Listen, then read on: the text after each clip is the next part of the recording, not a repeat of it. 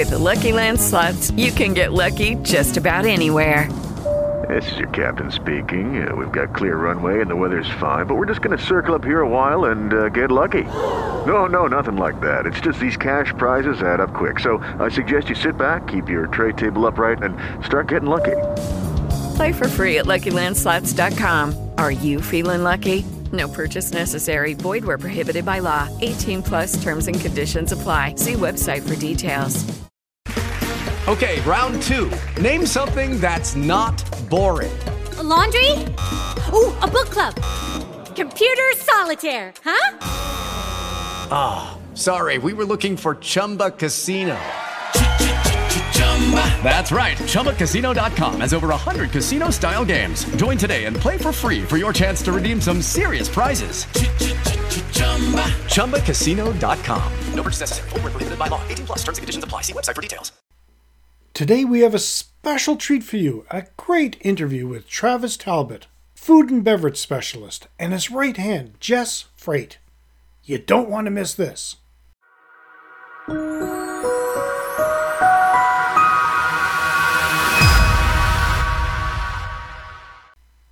Welcome to another edition of Hospitality Property School. I am your instructor, Jerry McPherson. Travis has been on the hospitality industry front lines for decades and crafted a lifestyle allowing him to be boots on the ground.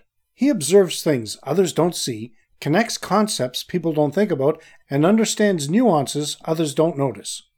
If you're looking for some fun stories, great observations, amazing insights you can take and use at your property, you'll want to listen to this interview.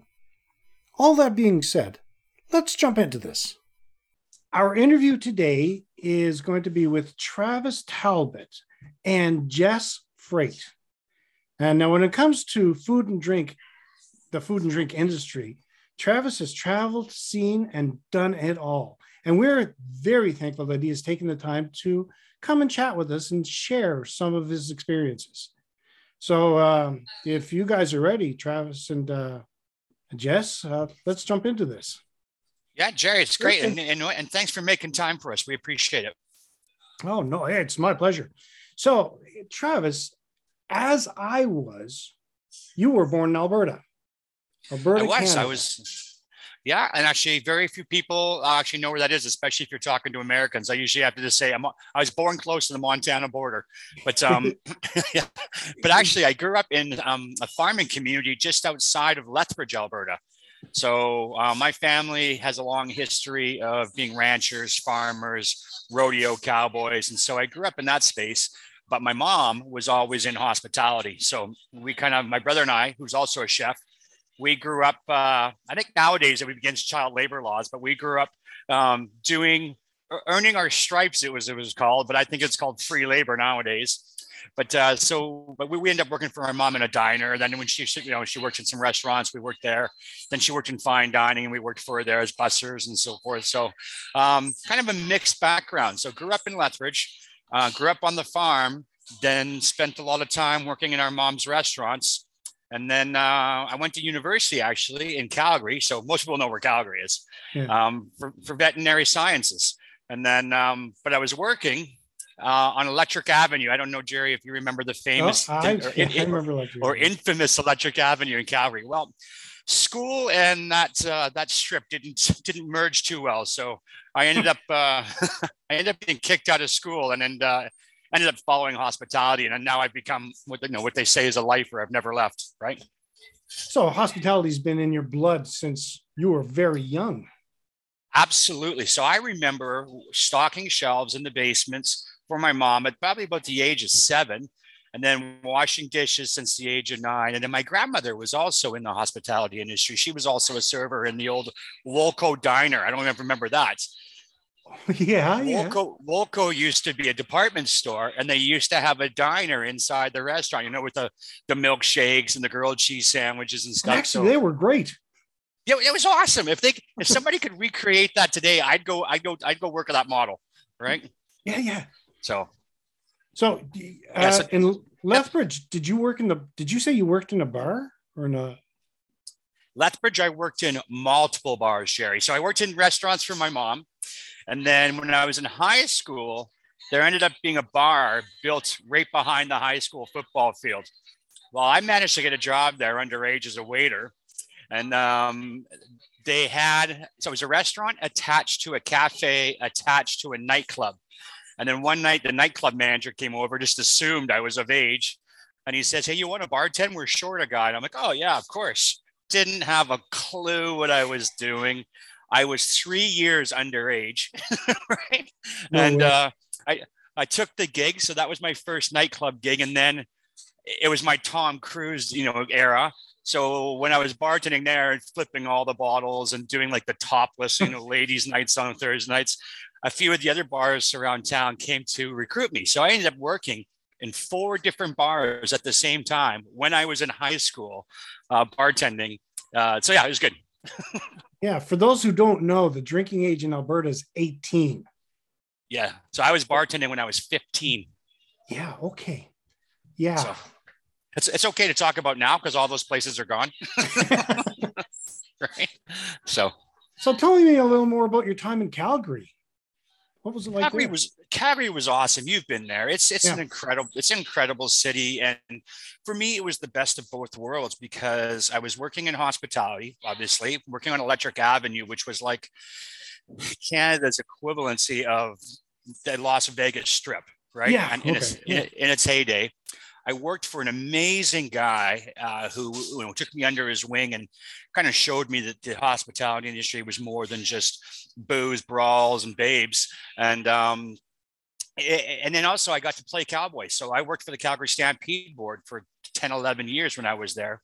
So, I'd work the infield. I'd be moving the livestock around. I would work chuck wagons. And so I had the best of both worlds. And Calgary at the time, they're going back, geez, when did the Flames win the cup? 88. So, yeah, and I was just finishing high school, right? So here I was working on Electric Avenue. I was working for the rodeo, which had some prestige, in terms of the cowboy world. And the city was on fire. Like the Flames had won the cup. The oil and gas industry was at a peak. So we got to see all these American Express black cards when we were working. And also you've been in Jerry. It's a casual town. Everybody's in a pair of Wranglers and a cowboy hat and everyone's how you doing. And so it was a really good time to be there. And like I said, I was very fortunate to work under the wing of one of the kingpins of the hospitality game there at the time, Claude LaMonica. And I got a really good education, more than just a lot of good experiences, right? So was it in Calgary? You got the nickname T-Bone? Well, no, I got that from a very mean grandfather. So my grandfather is the equivalent of Clint Eastwood or, Charles Bronson, and he was of rodeo legend. And, he was built pretty tough. So in the summer times, we used to have to follow him around to all the rodeos. And his way of showing admiration and affection was abuse. Right? So we'd be sitting, nothing physical. Just, he was always testing your mettle, as they say. So we were at a rodeo one time in Pincher Creek, and we were sitting around, and I had awful teeth. We weren't a wealthy family. So I had such bad teeth, and he'd had a few Crown and Cokes, and all of a sudden he cracks this joke around the campfire around all of his cowboy buddies. He's like, look at this kid. He goes, we're going to start calling him T-Bone because he can eat a steak off of both sides at the same time. So because he said it in that audience with all my family and extended members and of family, the T-Bone stuck. Right. And then it just, everyone seems to think it has something to do with culinary, but no, it's my grandfather making fun of my bad dental work. Oh, nice. Now, for those who don't know, can you explain how did you phrase it? What your grandfather drank? Crown Royal and Coke. Right? Yeah, Crown and Coke. Yeah. Crown and Coke is a famous Canadian drink, right? That one or Seagram 7, but I haven't seen Seagram 7 on a shelf anywhere in ages. But and actually, it was funny. You were considered living the good life if you were drinking Crown Royal back in those days, right? It was the top shelf. And what's hilarious now is I went back to Stampede a few years ago, and where Crown Royal has caught on, what audiences really kind of embraced it is the Japanese. Really? Yeah. Actually, you can find it. I'm in Germany right now, and you can find it in specialty stores here. Yeah. So yeah, I haven't had one since the 80s, but but yeah, it was funny. That was the drink of choice of my grandfather. So after Calgary, I saw that you hit the road. You start Yeah. traveling. I got kicked out of school. I got kicked out of multiple schools. I got kicked out of Mount Royal College. I got kicked out of University of Calgary. So that was the end of the whole veterinary sciences aspirations. And then I was working in this total dive honky tonk called Bronco Billy's. And it was literally out of the Blues Brothers movie with the chicken wire and, rawhide playing 24/7 and stuff. But it was a very neat place. We used to refer to it as working with the cast of Saturday Night Live. Like it was something else. But one of the guys I bartended with there, he just came up with an epiphany one night, and he's like, "Hey, we should travel and we should go see the world." And I'm like, "Well, if we're going to do that, we might as well apply our bartending trades." And so we went to this school in Florida. It was a quote unquote cruise ship school, which was quote unquote a ripoff. And we ended up getting stranded in Fort Lauderdale, living in a motel with a bunch of English guys, like 10 of us, to a 2-bedroom motel. And we ended up jumping on the cruise lines. So I ended up working for Norwegian Cruise Lines for a while, the SS Norway. Did that for a bit. And the cruise line industry, as you know, coming from tourism, was a way different beast back in the day. It wasn't a good lifestyle for two 18-year-old kids, right? So, but we did it. We saw some things and we built up some scar tissue. And then honestly, Jerry, ever since then, I've really just been nomadic before it was even, a coined term. Actually, where I grew up, nomads had to do with the Hells Angels. Right. Yeah. Yeah. So we didn't use that term a whole lot back then, but yeah, my mom used to say a wanderer or a vagabond, but so I've lived all over the world, lived in Boston multiple times, LA, Miami, all through Canada, lived in the Netherlands for a while. In the last 3 years, I've lived in Bermuda, Dominican Republic, all throughout Mexico. And then, as I was telling you earlier, I'm now planning to head to Dublin, and I'm going to spend some time in Spain and Portugal and Italy. So I would say that the one thing, and poor Jess, she has to schedule all these things around everywhere I'm going. And I never give her any notice of where I'm headed. But the one good thing that came for me personally out of COVID was all of a sudden all these countries started to lighten up on their visa restrictions, right? And now that, the gig worker or the remote worker, the freelance worker, whatever terminology you want to use, they're embracing those audiences because they've lost tourism and so forth. So I've been applying for any visa that pops up in my newsfeed, and I'm getting them accepted. And now our clients, prior to COVID, and you probably experienced this as a consultant as well, they wanted so much. They wanted so much face time. They wanted so much meet and greet time. Like Jerry, you could say, listen, I've been to your hotel property twice. I've been to 10,000 hotels. I kind of got a grasp on what you need, and we've made our introductions, and I've seen the actual property. So I think I've got some insight, or I can work with this. And it used to be, no, you got to visit some more. You got to come back next weekend. We're now post-COVID. They only want you to visit once or twice, and then the rest of it they want to do digitally, or they anticipate you can do it online. So all that's just led to, kind of fueling my Peter Pan syndrome of he's going to keep traveling, right?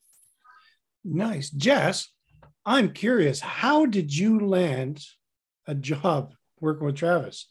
Do you have some it's actually sadomasochist wish list?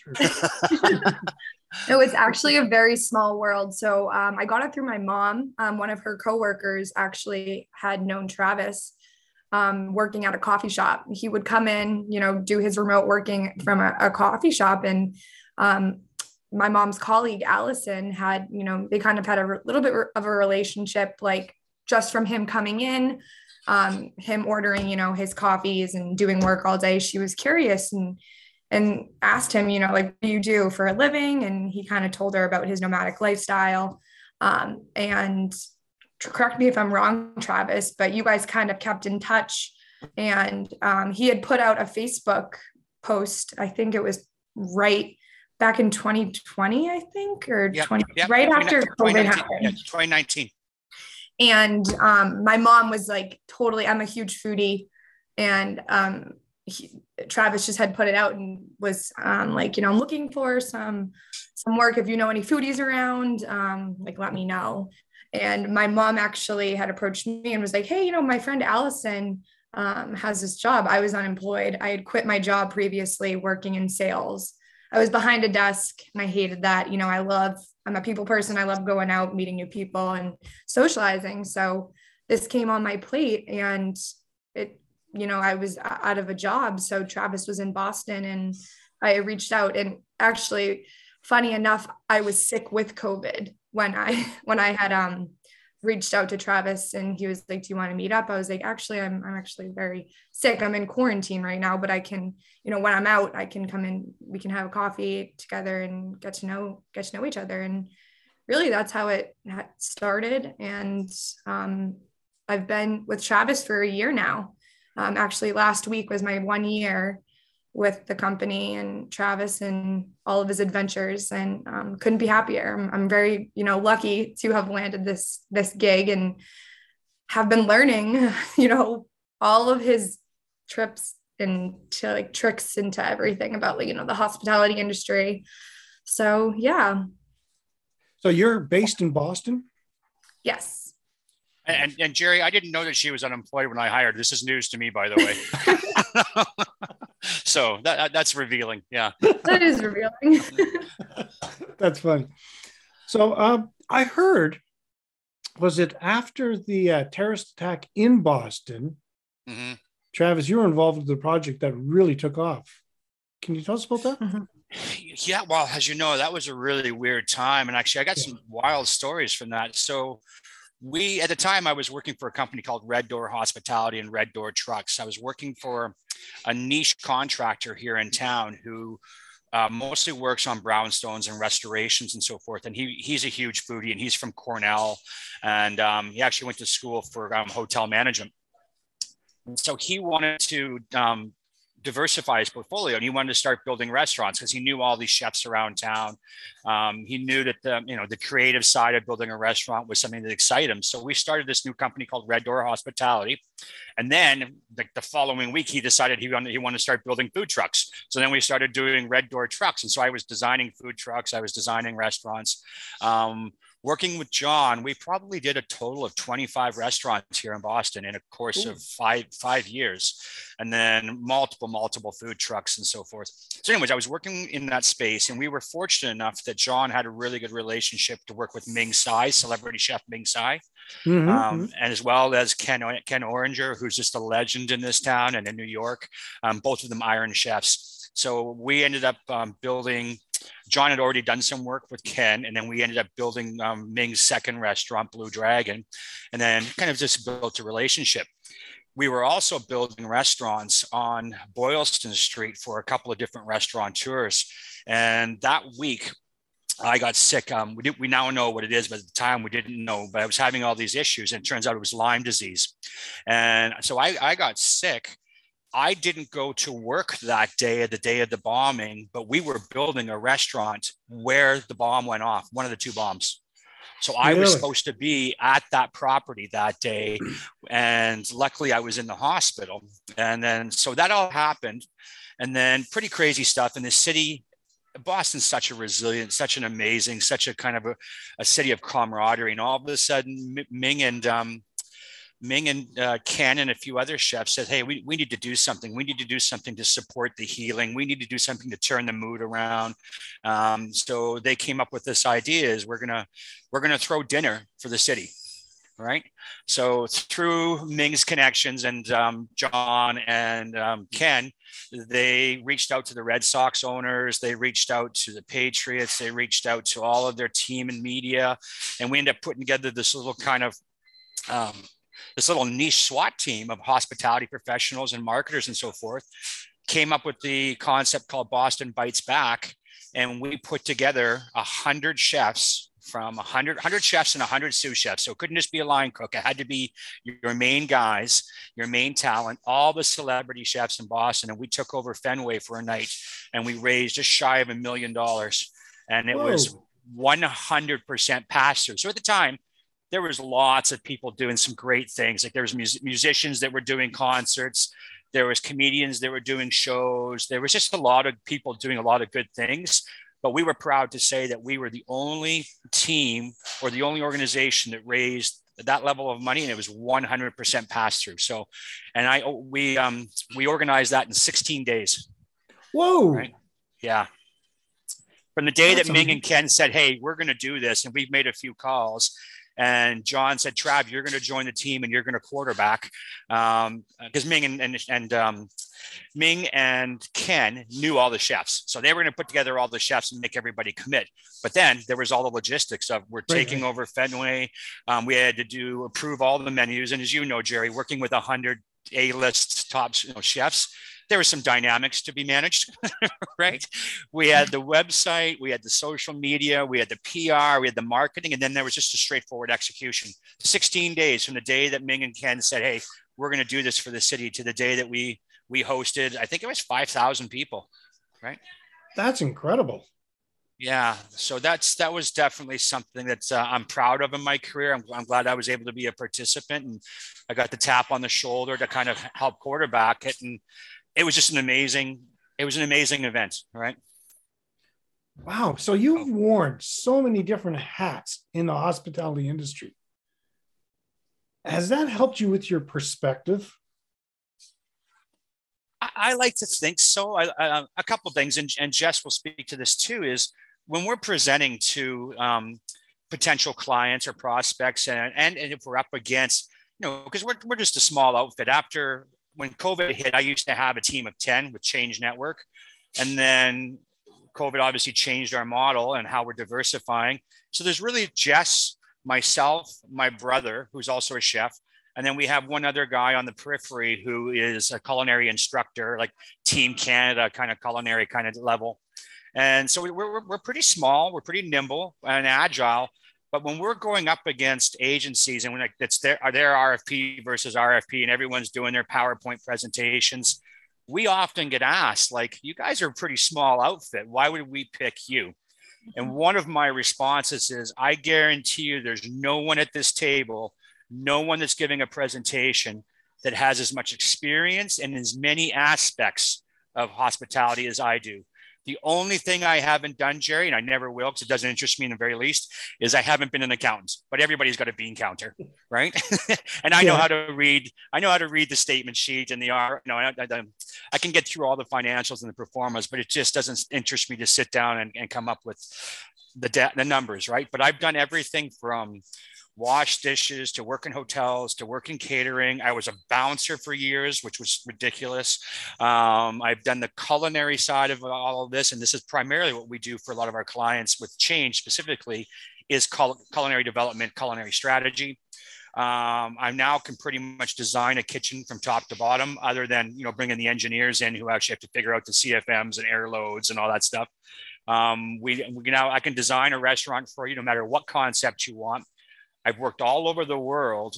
I've done the bartending. So there's managing front of house, back of house, working in hotels. So I don't say it as a boast, but I say it with a high degree of confidence that I'll put my resume up against anybody in any of these agencies when they say, "Hey, we've got more experience than Travis." I'm like, "No, you don't."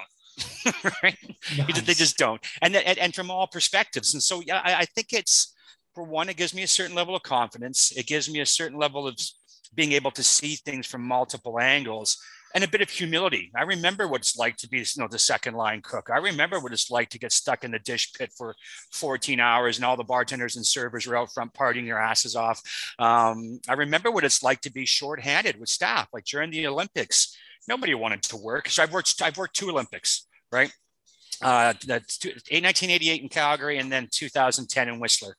And, and then that nobody wanted to work during those times. So I remember it's like being a manager working 20-hour days and doing close opens, and you're on breakfast shift, and then you're sleeping in the cooler before you do lunch service. Like, so I do think it's given me some unique perspective, and it's also given me a pretty well-equipped toolbox, right? I'm curious. Okay, your perspective has been fascinating. You must have had some. You mentioned one gentleman in Calgary, but you must have had some other great mentors. Yes, well, and that's what I kind of attribute to. Like, everyone's like, why did you become a lifer? Like, well, for one, I didn't have any other education, and then I don't know if I told you this, Jerry. I did quit hospitality for a while after I owned a nightclub in Calgary. Hugely successful nightclub, hugely poorly written partnership agreement.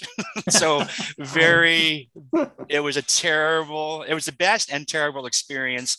And then, at that time we were dealing with all kinds of gangs and all the issues that go along with a nightclub. So I decided to quit hospitality for a while because I was saying the hospitality world was becoming the hostility world.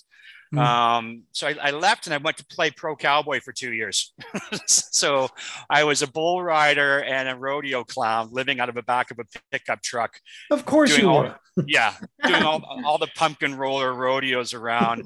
But so that aside, and I came back in this year, but I've been incredibly blessed that I've worked for. The timing has always worked out well, and the people I've worked for have always been amazing people. So I've never really had a bad boss. I've always had people that had really high EQ before that was even a term. I've always had people that looked at this profession as a profession, not as just a catch-all, you can't do anything else, well, then you can come work here, right? And then I had people that they felt a responsibility, and they felt they got reward out of mentoring. So I've just been fortunate. So I worked with the guy in Calgary when I started young, who said, hey, listen, this is a career if you stick to it. It's not just all about, the partying and the glitz and glam. And then when I moved to Vancouver, I ended up working for a gentleman that he used to own a place called Richards on Richards, or Dick's on Dick's. It was considered the Studio 54 of Canada. Yeah. And he was partners with Brian Adams. He was partners with what's the legendary producer from Canada? The guy's he's very antagonistic radio personality. I'd have to get back to you on that one. But so and Loverboy was a part of the investment group. Like, so it was the A-listers. It was the Studio 54, and I got on with him. Writing employee manuals was my job. Like, here's how you open the coat check. Here's how you close the bar at the end of the evening. Here's how you receive goods. And then he took me on board. When I started with him, he had 3 restaurants and this nightclub. By the time I was 26, I was overseeing 25 properties in 3 provinces.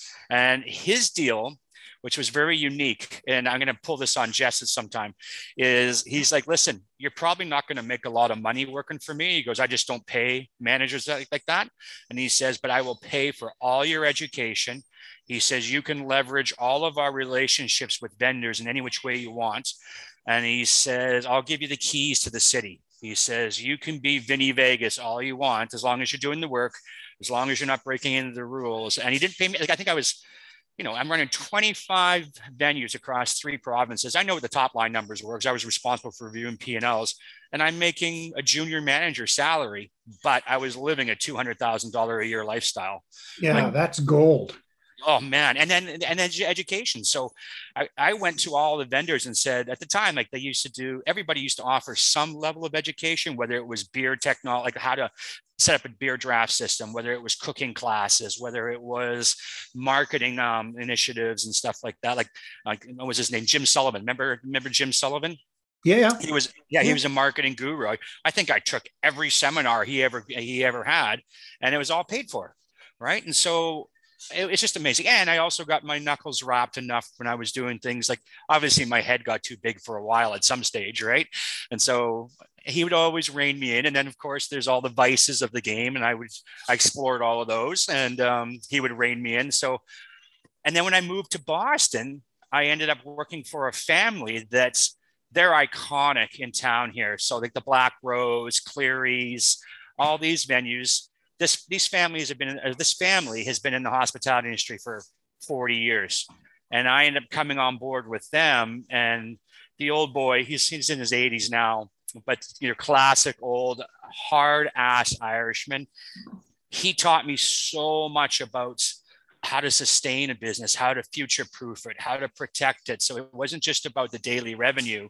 It was about, okay, now you can buy back some of your mortgage. Now we can buy a piece of the property. Now we can do he was an amazing guy in terms, because his whole thing was legacy. Because I build legacy brands and I build businesses that my grandchildren's grandchildren are going to be working in. Right. Oh, so nice. Yeah. So it was, like I said, just knock on wood. I've had some really good mentors along the way. And then I've also met some really terrible people along the way, but those are mostly clients. Yeah. Yeah. So not me. All my clients are amazing.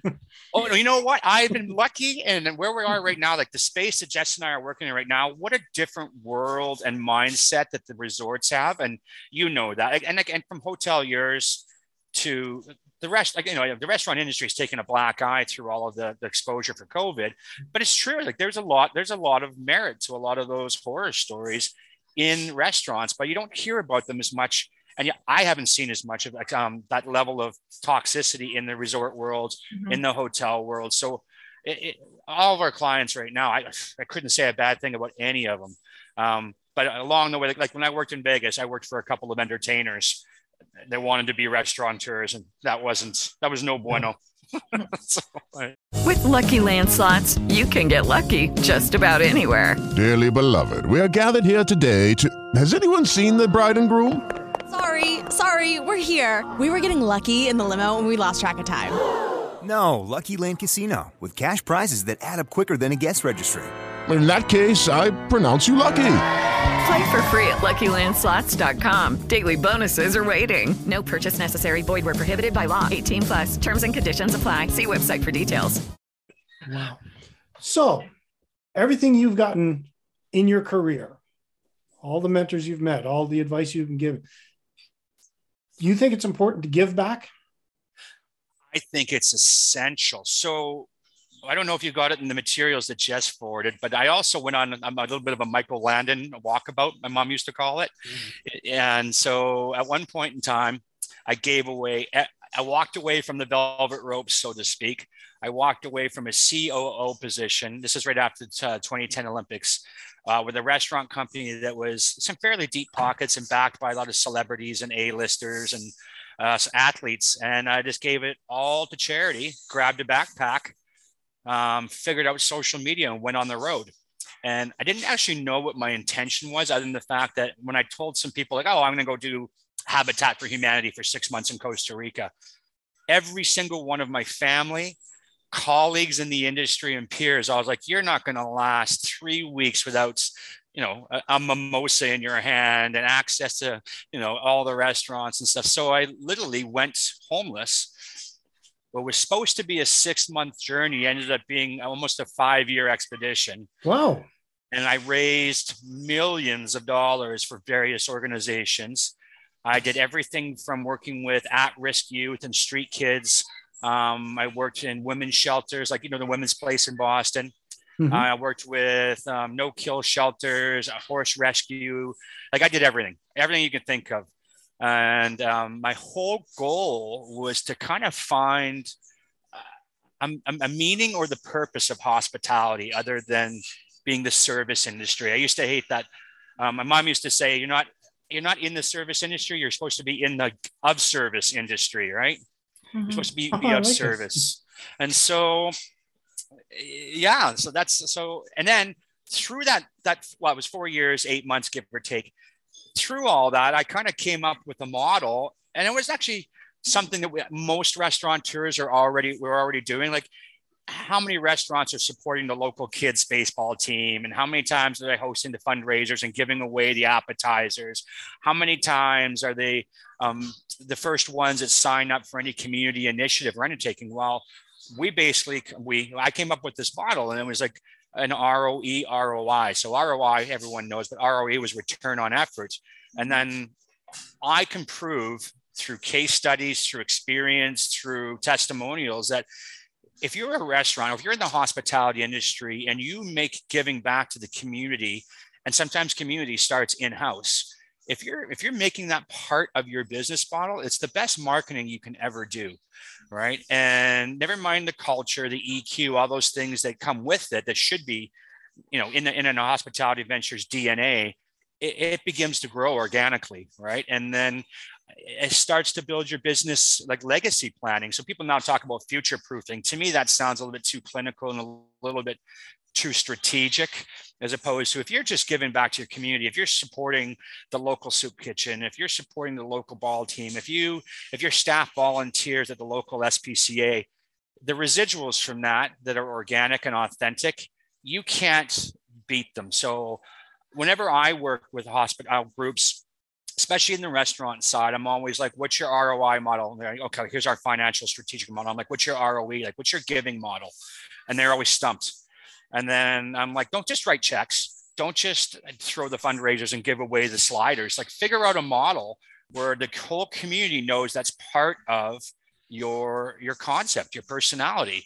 And I've proven it time and time and time again that if you are giving, and giving starts in-house. So back to, I was actually mentioning the other day, I'm like, oh, did you guys have staff meal today? Did you have shift meal, family meal, whatever your vernacular is? And everyone's like, what is that? I'm like, my God, man, how can you work in the hospitality industry as a manager or as an operator owner and have that feeling that somebody might have gone home hungry, right? I'm like, that's just crazy. Or nowadays too, like, you got a kid that's going to put in a 14-hour shift, work on the line. He's going to get buried, and then he never had a chance to eat. And then you don't send him home with food. You don't feed him before his shifts. Like, it just makes no sense to me. And so now that's starting to come back into play, where everyone seems to think that the talent recruitment nowadays has to come down to, well, we'll pay $1 more if the guy across the street's paying 50 cents more. And it's just, that's not a sustainable model, and it always ends up in a terrible place. But if all of a sudden you said, hey, we believe in healthcare, we believe in, hey, we know how to write a schedule. How about that one, Jerry? Remember back in the day when the most important person in the world was the guy that wrote the schedule, and it was the most important thing to you, saying, okay, I've got my kids on this day. Hey, I've got classes on these days. If somebody could write a schedule and accommodate your life, that job was worth way more than the $2 more the guy across the street was paying. So to me, that all falls under that same umbrella of giving and consideration and courtesy, which to me is hospitality, right? Nice. Guest experience. I'm a strong believer in the guest experience in the hospitality industry. And I think it's going to be even more important post-COVID. And I wanted to get your opinion on that. I agree with you 1,000,000%. And I think before an operator even engage as an architect, even does an RFP to designers, the very first thing they should be doing is sitting down and defining the guest experience, not just using the word experience just generically with broad strokes, like using the word Subway fresh. Nothing's fresher just because it was made in front of you, right? Is what are you hoping to deliver to the guest? How are you going to do that in terms of mechanics, in terms of stimulus? And then what are you hoping the outcome to be? And I look at the word outcome is when someone leaves our restaurants, our ski resorts, our hotel, what is the emotional resonance that they have? And what's their memory? Because all of that's going to dictate whether they beat the hell out of you on Yelp or whether they have any inclination to be a repeat visitation, right? Or to become a loyal ambassador. So I think the guest experience should be line 1, page 1 of the business plan. And it has to be articulated and it has to be tactical, meaning that you can't just have a strategy, which is a philosophy or an intention. There's got to be the mechanics. You know, like one of my favorite things is I always sometimes define a really good hotel by the soap in the men's bathroom, because we always get ripped off. You know, the girls always come back smelling like $1 million and the guys come back smelling like Ajax, right? And so, you know, that's part of the guest experience. And I agree with you that it should have always been that way. And it got a little sloppy in the industry for a while. And I think COVID has been a catalyst to making people think about that again as a priority. And then, one of the things that Jess usually shares with me a lot is we can go through 1,000 websites and we research constantly when we're doing work for clients from different markets. We try to find like models, or who's the leading chef, or who's driving, what operators driving. Like, is Danny Meyer in charge of that market, or is David Chang the hottest thing, or, you know what I mean? We look at all those kind of things. And when we read their websites, it's like, okay, a PR company wrote this. I recognize, and actually, Jerry, that's one thing I didn't tell you, is I also worked in a PR and marketing agency for a while, just to figure out how things worked behind the curtain, right? But Jess and I can smell it out right away. We're like, this is written by a PR company. This is written by the owner. This is written by the chef. And you can just tell by the language or what they're trying to convey. And it's all bullshit. None of it is actually going to tell me what I'm going to experience in terms of the vibe, what I'm going to be putting in my mouth, how they define their menu in terms of theme, what their cocktail program is, like, so what the experience is. Why am I leaving my home? Why am I getting my credit card ready to hand over to you if you haven't defined all of those elements for me, the experience, right? And like, it's more than thread counts on a set of sheets. It's more than, I don't know, you're using Lily coffee. All those things matter, but tell me what the overall, what am I getting from you? And I agree with you. And I wish more operators would make that top priority. Yeah, you're right. Most that I start dealing with don't even consider that. Or they don't know how to define it, right? Yeah. Right. So all right. Go ahead. I just say it's too often, I think the experience is defined in the operator's mind it's defined by the aesthetics of the room. Like, we've got this terrazzo floor and we've done this beautiful handcrafted mahogany bar top, and all of those things matter. Everything matters. But I'm like, okay, but how does that contribute to the experience? How does that contribute to, is that a stimulus, and is it the right stimulus? And how is it going to resonate with the guests? So, and then before that even isn't our staff our first guests? Like, how is the staff room look? Do they have a place to put their bags when they're coming between school and work? Are we feeding them before their shifts so they feel like great? And here's another one that we always recommend to operators is, you've seen this over the years.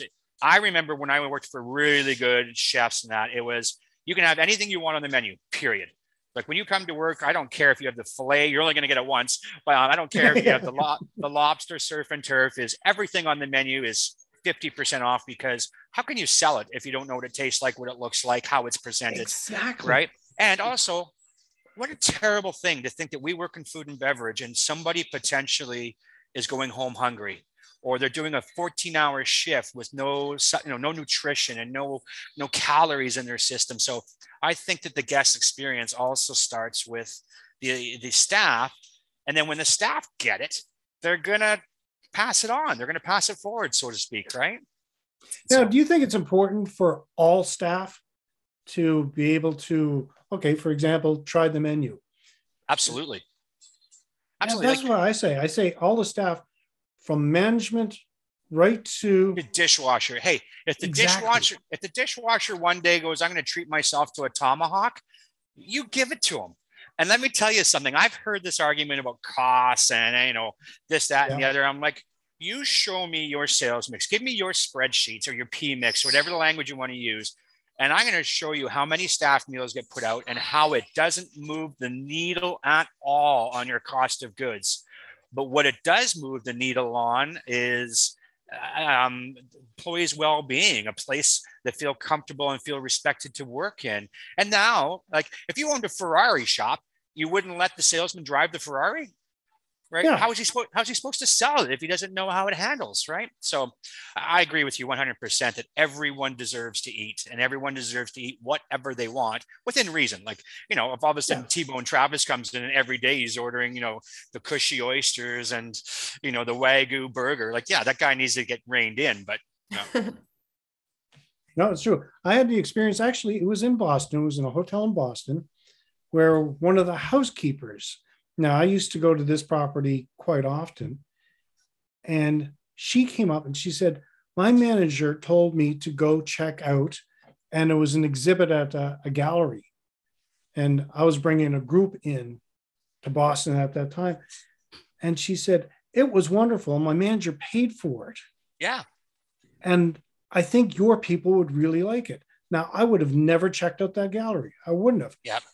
She told me about it. I mentioned it to some of my group members. Some of them went. They loved it. Yes. Yeah, well, it was so simple. So, once again, going back to our earlier conversation of mentors, is I've had a couple of guys that said, Travis, two things is we need you to be out and about. If you're in hospitality, especially in a high profile restaurant, a nightclub, whatever, you need to be seen out in the scene. And plus you need to see things. So I always used to get an R&D budget. Always. It was like, here you go. Here's $500. You need to bring back all the receipts, and it better not all just be Jack Daniels and shots and, Jägermeisters. We wanted, and it shouldn't be the same restaurant where you're greasing your same buddy every time. And I used to have to come back and write, what simple one-page reports. Hey, I went to this restaurant, Roger. You should go look at the plateware there. Hey, I went to this restaurant. Amazing, outstanding service. We should find out what their program is. And you see stuff, but not only was I given that, we would hand that out to the chef and to the sous chef. And we figured it all out in the P&L. Like, I have a hard time. I get it. Chicken wings have gone through the roof. I get all the logistics supplies. Paper supplies are more expensive. Packaging. But you know what, Jerry, that you and me and Jess sit down in a room with a P&L and do a what-if spreadsheet. Whatever it costs to deliver the guest experience, whatever it costs, as we've defined it, whatever it costs to look after our people, we'll figure it out on the sheet, engineering. And that doesn't just mean adding 30% to every single plate, right? It means engineering. And like, for instance, I can't believe how many operations we go into where the poor kitchen guys take it in the teeth, where they're like, hey, we got to make 3 more points in our bottom line. And it's all up to the kitchen. I'm like, if we raise the well vodka by 25 cents, we're covered, right? So, So once again, just knowing what the experience is in the strategy and sitting down to think it through rather than being just knee-jerk reactionary, right? Yeah, exactly. All right. So, do you have any suggestions for smaller properties, independent hotels, resorts, B&Bs? Absolutely. Anyone in the hospitality industry, any sector, from a small boutique B&B to the higher end resorts to catering, whatever, restaurants, is have a plan. And by a plan, I mean, yeah, you got to have a pro forma. Yeah, you got to have the financials that you're going to share with your banker or your investors and so forth. Yeah, that's got to be done. Then after that, though, I always say, what are the mechanics to achieve the numbers? So everyone's worked through the numbers to figure out what they need the ROI to be, how they're going to get the return on their capital. All of those things are usually figured out. And then it ends up with a menu and a bad music playlist. They need to have a plan that maps out the guest journey from the minute they're on their smartphone looking at your Instagram to they go to your website to actually want to, get a little bit more information, to now they're going to click through to make a reservation, to what's the signage look like 10 feet away? Is it all terrible, or the windows all disgusting and they have like masking tape on from a promotion 10 weeks ago? What's the hand soap like in both men's and women's bathrooms? Like, they need to have a plan that actually defines the real world, real people, sensory experience, and not just brand identity. Like, we work with so many folks that their brand identity is phenomenal. They've hired a big agency to come up with the right look, the right logo, the right colors. It matches the narrative of the menu. But then you walk in there and the air conditioning is blowing on the back of your neck and cooling off your steak. You walk in and the poor kid behind the bar who's been charged with like programming the music has got Metallica on when it's a steakhouse. It shouldn't be that. Those don't align. So I think that's everyone needs to sit down and write a PowerPoint and say, okay, what's the journey? What's the stimulus at each point of the journey? What are the touch points? And then what do we want that person leaving, thinking, and telling other people, right? Hey, I went to this restaurant. This was the cuisine. Their cocktail program was on point. We had this. They treated my wife so well. They knew it was her birthday. They really laid it on. We got a limoncello shot at the end of the meal. And then they asked us if we needed an Uber. Like, just all the things that you would do as a host, bringing people into your home, right? Like, I don't know of a single a man or a woman who hosts a dinner party at their house and doesn't think about all the details, right? And then I wish that more operators would sit down. And to your point earlier is COVID's changed it. Like people are discerning now. People have higher anticipation and expectations of what they think service should be, the quality that lands on their plates, and all the little tiny moments of truth. That's the Disney one, moments of truth. And then because another thing too is I think people can sniff out nowadays too. You can walk into a restaurant and go, wow, like amazing design, good flow, what a beautiful, theater kitchen. And then you get a glass to your table. I'm like, did they get this at a garage sale? Like, Yeah. It's just, you got to think of every single thing that the person, all senses, they got to think of all senses. And I think that's, yeah. You got to think of all the senses. What is like, there used to be the rumor back in the day that the casinos pump oxygen in. I'm like, you know how expensive that would be? And that's not what they do. But they do pump in scents, though. You can buy, and even the hotels. Marriott has a brand standard on what scents you can pump into the lobby, right? But what they're doing right is they're thinking about how the guest is experiencing things. And once again, by experience, all the physical, tactile senses that they are being stimulated, right? So I wish more operators would give that some thought, right? Okay. Are there any upcoming food and beverage trends that hospitality properties should be aware of? Well, as you know, trends are they move so fast these days, and social media makes it so. Thank God for Jess. Like here I am, the culinary strategist for our team, and then my brother and I who fight like Jamie Oliver versus Gordon Ramsay. But then there's Jess going, you guys don't have a clue what you're talking about because that trended out months ago, and here's what's trending in. So, thank God we have Jess and our team to kind of keep us in tune with what I call Generation Next. So what the TikTokers are doing, what the Instagrammers are doing, what the chefs that are dominating those spaces are doing. But one of the things that we are seeing as a whole through the industry is there's this two-track, the two trends running parallel to each other. One is people are getting back to comfort food that makes them feel good, food that's somewhat indulgent, back to the Julia Childs, like add more butter, add more wine. But it's also real food. People realize now that that's actually not too bad for you in moderation.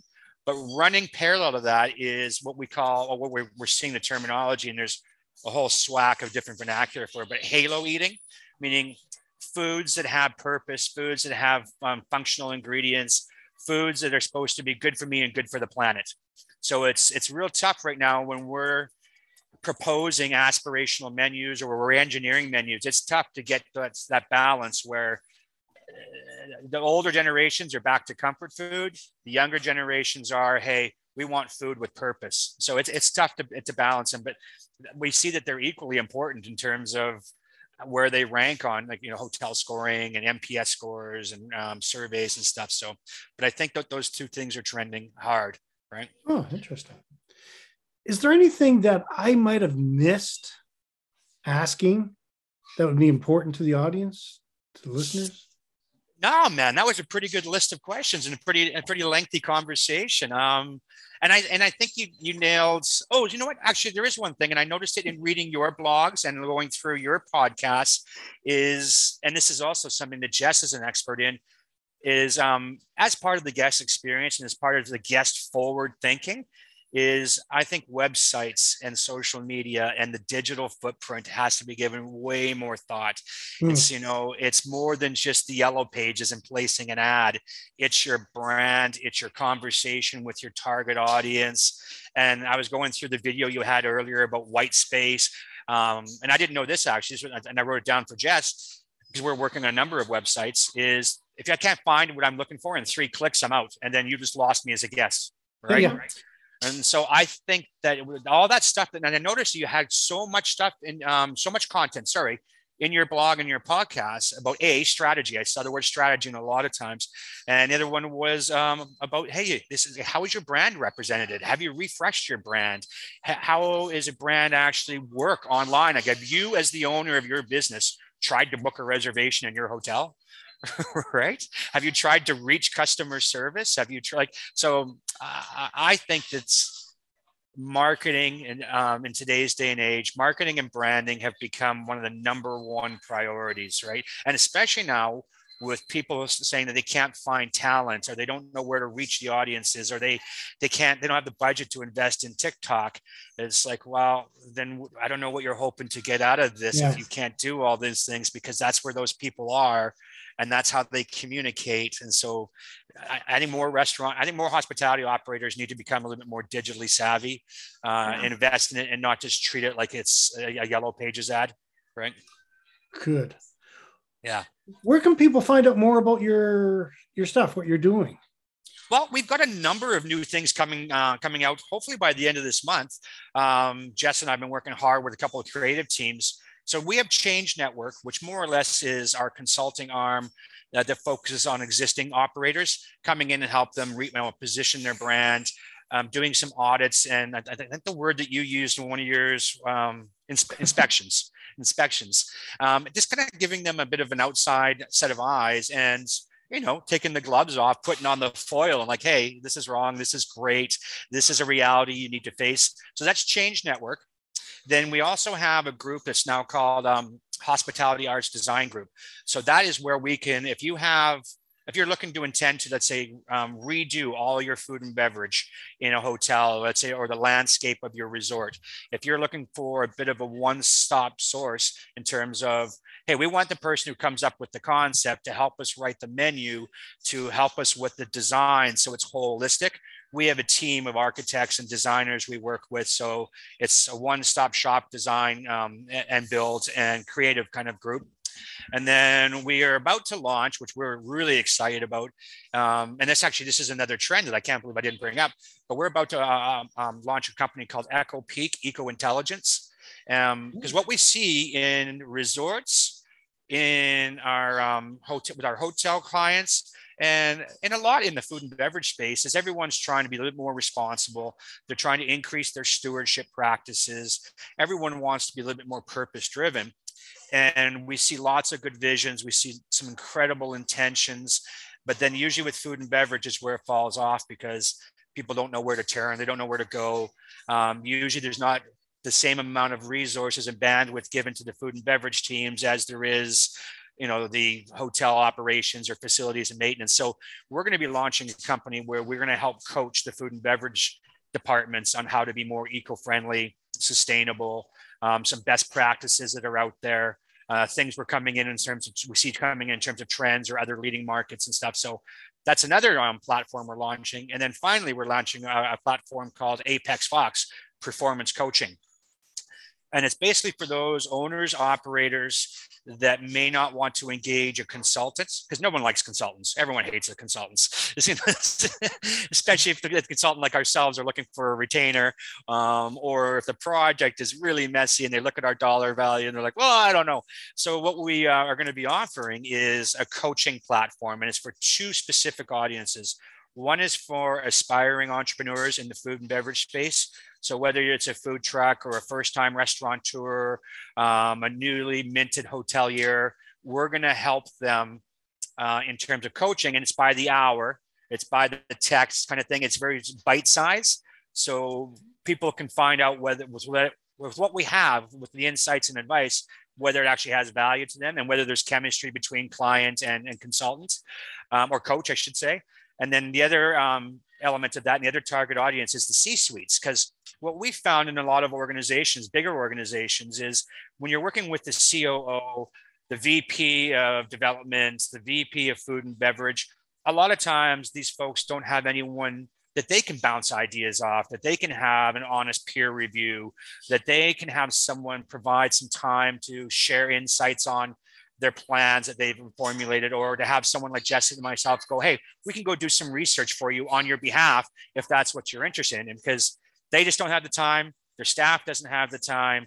And so same thing, we'll actually give them small opportunities to say, hey, Travis and Jess, can I get an hour of your time? And would you look at this marketing plan that was submitted? Or can you review this kitchen design that was given to us just as a peer review? And then also, just like I said, being able to do research for them. So that's kind of all we've got coming out at the end of the month. It's a lot, right? You know what I'd like to do is down the road a little bit when you've got these up and running is chat again. Oh, absolutely. Yeah. I would really like to find out how it's going and then see if there's anything we can tie into. Oh, absolutely. It's all hospitality focused, right? That's our whole game. We're not trying to be a brand company. We're not trying to be a marketing company. We are strictly focused on hospitality, the way that we've defined it over the last hour with you, right? Excellent. Well, geez, thank you so much for taking the time. Jerry, this is actually, thanks for giving us that much time. This was great. That was Travis T-Bone Talbot and Jess Freight, and I really appreciate them taking the time to chat. I would encourage you to check out both Travis and Jess on LinkedIn at Travis Talbot and Jessica Freight. Also, make sure to watch for The Change Network, Hospitality Arch Design Group, Echo Peak Eco Intelligence, and Apex Fox Coaching, Performance Coaching. Do you currently make your guests' experience a top priority? Let me know in the comments. We cover more about your facility in the Guide to Owning and Operating a Hospitality Property Successfully book and course. You can find more information at keystonehpd.com. Okay, you're going to have access to this interview for as long as you'd like, but if you'd like to see all the bonuses you would have access to as a member of the Hospitality Property School group, check out the short video in this episode's post show notes. In the next episode, I will talk about writing a business plan. If you have not done so yet, make sure to sign up for Insider Tips, say hi on social, and join one of our groups. And make sure to get your free copy of the How to Improve Your Hospitality Property Success. You can find all of the links in the show notes. Now, if you like this, let me know in the comments section below, and if you're going to implement any of these procedures. You can support this free podcast by leaving us a review and giving us a 5-star rating wherever you happen to be listening to it. Every review helps more people find the podcast at no cost to you. If you know someone who might benefit from this, please feel free to share it. Be sure to subscribe. Thank you so much for your attention, and let's continue to work together to put heads in your beds. Until next time, have a fun day.